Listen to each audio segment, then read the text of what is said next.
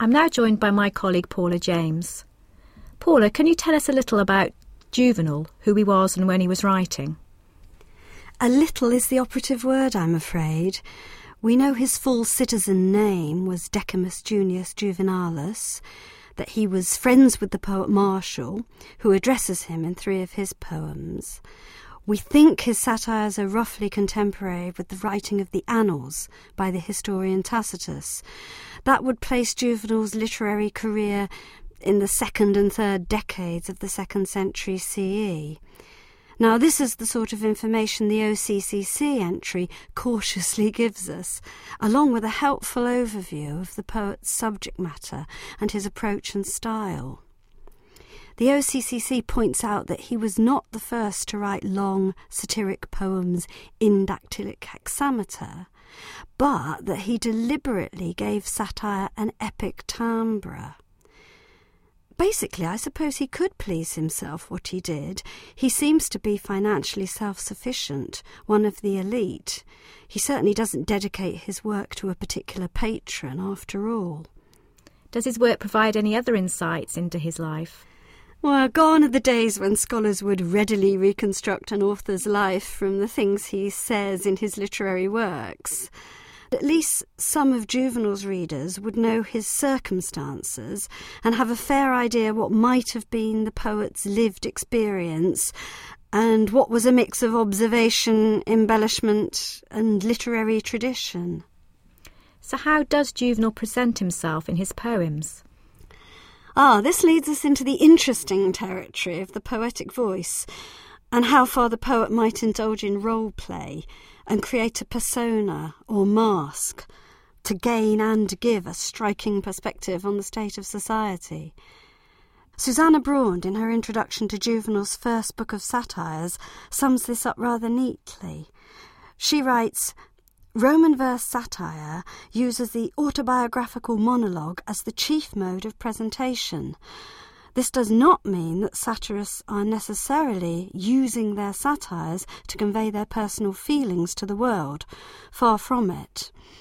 Authors in all genres of Roman literature, including Roman verse satire, were accustomed to creating characters. So is Juvenal just pretending to be angry then? Well, Susanna Braun does point out that the persona theory has its problems. We could run the risk, as she puts it, of containing, emasculating an explosive and anarchic character, the voice of the satires, with something important to say. We could undermine that voice as a reliable witness if we focus instead on a mature and sophisticated authorial figure who just wants to target everyone for a cheap laugh. And I think I've shifted my position on Juvenal over the years. He has a lot to tell us about life in Rome under the emperors. And if we ask students to study any literary text simply to learn about the history of a genre or the performative mode a poet was in, it would be an impoverished experience all round. And yet you're saying that Juvenal may be more critically distant than his irate and seething tone suggests, that he's performing the part of a satirist without feeling strongly about injustice and bad behaviour? I think with Juvenal, the perceptions have his personal stamp, his poetic characteristics. Now, whether Juvenal had been personally disadvantaged and had a stake in this angry persona is not such a straightforward question. It's interesting that in Satire 3, the subject is on leaving the big city for a country retreat. The whole poem is voiced not by satiric Juvenal, but by one of his disconsolate and maybe fictional friends, Umbricius. Umbricius is bewailing his lot in a Rome that no longer belongs to him. And he also talks about humiliating dinners when foreigners, especially Asiatic Greeks, are seated and treated above him at the table. Umbricius comes across as pretty comical himself, and when he talks about all the prostitution in Rome, he simultaneously bemoans how pricey their services are. So Umbricius's moral high ground is very much built on shifting sands. I suppose even here Juvenal is following an earlier satirist, Persius, in visualising all Romans with asses' ears, if we were having a chuckle at Umbricius's expense. His targets are frequently taken from a satirical tradition, and he can be reworking social scenes and recreating characters from the poetic past, voicing a long-established dissent or discontent with city life, bad behaviour, and with wealth and power going in the wrong direction. For Roman readers, these are familiar topics for satire. And actually, I suppose they're not so strange for us if we think in terms of themes like pretentiousness, social climbers, the nouveau riche, themes like getting away from it all and so on. So it's important to distinguish in Juvenal an equally derisive portrayal of the victims. The penny-pinching, mean-spirited host is behaving outrageously, but the guest connives at the shredding of his own status. He becomes the buffoon and the butt of humour, providing a sort of cabaret in his discomfiture, so that the whole occasion could be performed as a theatrical mime if anyone were to convert the verses to a stage production. But that doesn't mean, though, that Juvenal had no serious satirical purpose in writing his vitriolic poetry. Maybe the 21st century critical reader can find yet another twist to his motivations. We shouldn't bend the stick too far in the direction of satire for satire's sake, perhaps. It's interesting that in the 20th century, scholars of Juvenal moved away from seeing him as a serious moralist, lashing the vices of the town. But a great deal of Juvenal's poetry is concerned with power games amongst the Romans, how hierarchy has turned from noblesse oblige, and that's an idealised view of how the old aristocracy used to behave, to a vulgar display of extravagance and exclusivity. Now, Juvenal lived much of his life under a punitively controlling emperor, Domitian, and though evidence suggests that he wrote the bulk of his work during more liberal regimes, those of Trajan and Hadrian, he may well have an old axe to grind about the treatment of the upper classes during the uncomfortable and dangerous years of Domitian's time.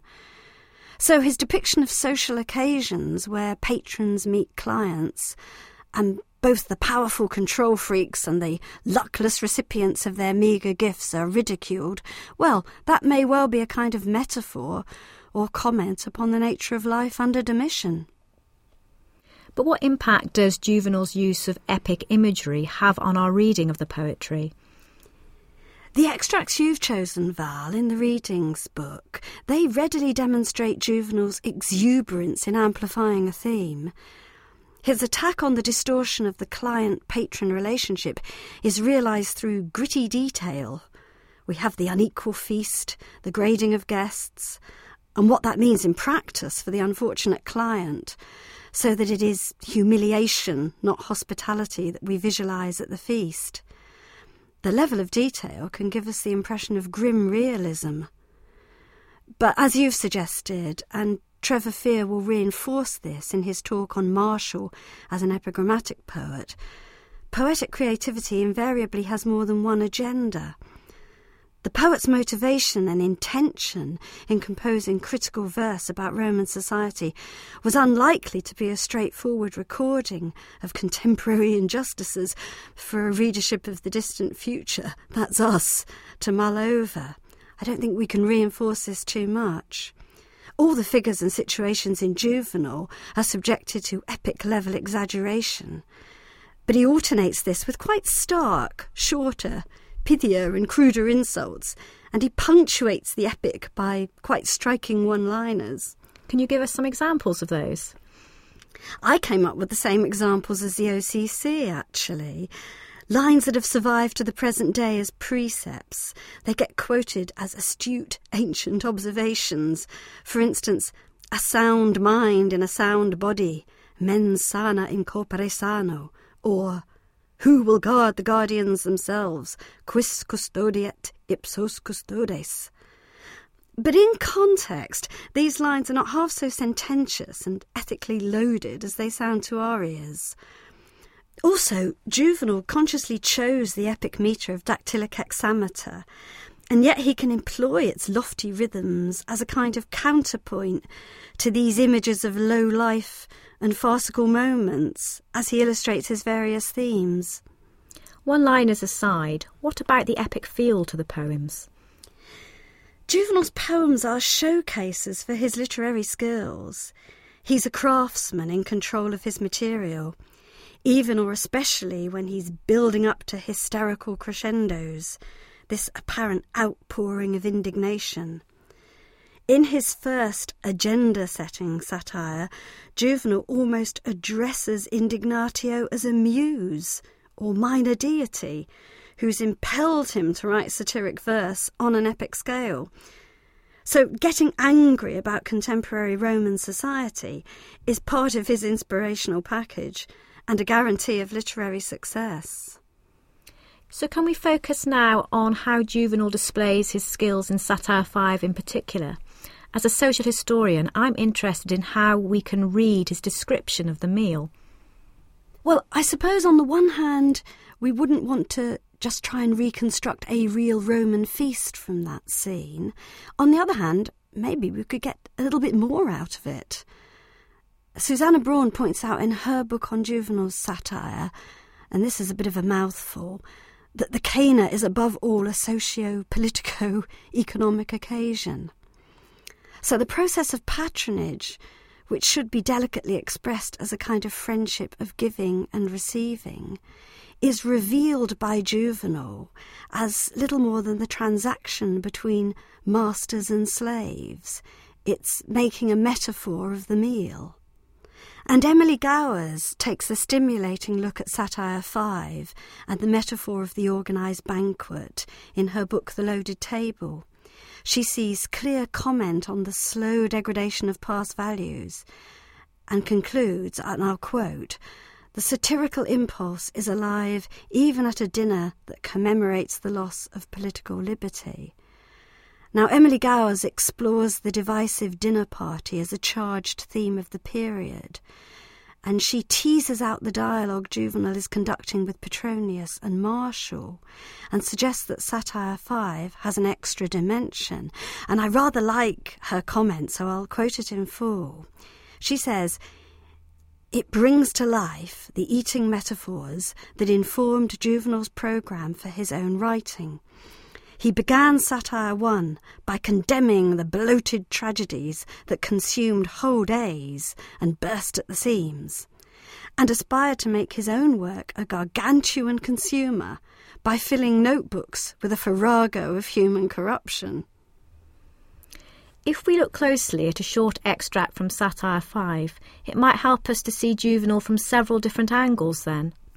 We can't all read him in the original, so could you give us a sense of how he crafts a vivid scene without giving us a Latin lesson? I'd really like to do that. I think an appreciation of Juvenal's art and craft in composing satirical verses is really helped along by hearing both Latin and English versions of the targeted verses read aloud.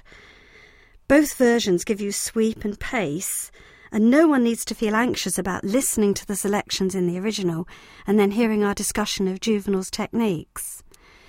I shall not be assuming any acquaintance with Latin, and I've got you here, Val, to pull me up if I get carried away about nuances of the language. We can certainly identify common ground when it comes to poetic effects, so we shouldn't let the issue of reading and translation become an obstacle, although of course it is always a challenge. OK, Paula, let's take you at your word and ask you to say something about techniques, sound effects and the structure of the narrative. Let's listen to Martin Thorpe and Leighton Pugh, reading both in Latin and translation, Satire 5, lines 12 to 23. Primo fige loco, quod tu discumberiusus, mercedem solidam veterum capis officiorum. Fructus amicitiae magnae cibus, inputat hunc rex, et quam vis rarum tamen inputat. Ergo duos post, si libuit menses neglectat Hiberi clientem, tertiene vacuo cessaret culcit electo, una simo saet, votorum summa, quid ultra quaris, habet trebius propter quod rumpere somnum debet, et ligolas dimittere, sol licitus ne tota salutatrix iam turba peregeret orbem, si deribus dubiis. aut illo tempore, quos e frigida circum agunt pigri serraca otai. Get one thing clear from the start. A dinner invitation settles the score in full for all your earlier services. This great friendship produces food. Each meal, however infrequent, your patron reckons against you to square his accounts. So, if after 2 months' neglect, with the bottom place to be filled at the lowest table, he says, "Be my guest" to you, his forgotten retainer, you're beside yourself with joy. What more could Trebius hope for? Now at last he has his reward, though it means cutting his sleep short, hurrying out in the dark with shoelaces trailing, all in a pother for fear lest everyone's done the rounds already, paid their respects before the stars have vanished, while the chill constellations are circling the heavens still. You can hear from the Latin in line 12 this phrase primo fige loco, get one thing clear from the start, that it grabs the attention with short, sharp shock treatment. Get real would be another way of rendering it. Literally it means fix yourself in the first place. Then we have quod tu discumbere iussus. This invitation to dinner is all you're going to get. It is a meagre meal, and the Latin suggests a peremptory summons with the word iussus, having been ordered. Well, iussus has lost its force a bit as ordered here, but where it appears in the line, I think, gives us that kind of emphasis at the end there, and it rather spoils what could have been a genteel offer to recline and dine. Discumbere has both senses there. So just let's read that again, quod tu discumbere iussus, and see if you can hear the abruptness of the end. We could retranslate the lines as, the fact that you've been summoned to dine means you have received and accept this as full payment for previous services. And I'd like to look a little bit more closely at the Latin of the previous services. It's this mercedem solidam veterum capus officiorum. The M endings of the words, and M was a nasalised consonant in Latin, so it got a bit swallowed. The equal number of syllables in the words until you get to the longer drawn-out officiorum at the very end, to me reinforces just how protracted the client's attentions must have been. And that's why when you get to the recompense for all of this as kibus in this fructus amicitiae magnae kibus, the kibus is very general and rather unexciting. It just means food. This is the fruit of your great friendship. And the amicitiae magnae doesn't actually mean a great friendship so much as friendship with a great person. And clearly Juvenal is being deeply sarcastic about this great person and the way this great person behaves. Another interesting word here, officium, you have it in the plural form, officiorum. It's significant for the Romans. It suggests serious duties that one owed to friends and political allies. One would expect beneficia in return, meaningful services for favours rendered, not a one-off dinner of dubious quality. That's in line 14, where we also have this end imputat hunc rex. The king calculates this. That really punches the point home about the patron considering the dinner as payment in full. It's a crisp and uncompromising end of the line. The metre falls in step with the words here. The last 2 feet of the hexameter line usually has a raspberry jam pot rhythm. And it does here, but we have to kind of distort it a bit. Imputat hunc rex. It jerks along rather than flowing across the 3 words and perhaps into the next line. Actually, in the next line, Juvenal repeats the word imputat to drive home the insulting and pragmatic approach the host has towards his guest. So if all these individual words have such weight, what is the translator to do? If Latin words are so culturally specific, isn't it tricky to match them to English words? That's true. For instance, the translation patron for the Latin word rex, king, in this very line bypasses an important cultural point. To call anyone king, as Juvenal does, very deliberately too, suggests tyranny and oriental autocracy. And to have a king calculate in business terms how to discharge his debt to a subject raises the image of a host holding court, but reducing acts of generosity and largesse to crude accounting. In fact, in the space of 2 lines, we have the host veering from patron to potentate, with a hint of magnanimous friend as the failed ideal in the middle. But doesn't the guest, called Trebius, doesn't he act like a subject in this scene? Well, this client, Trebius, is pathetically grateful for crumbs from the table, it's true. The very occasional meal, quam viserarum, and the promise, unasimus, let's get together, has the submissive addressee in seventh heaven. Votorum summa is the pinnacle of your prayers.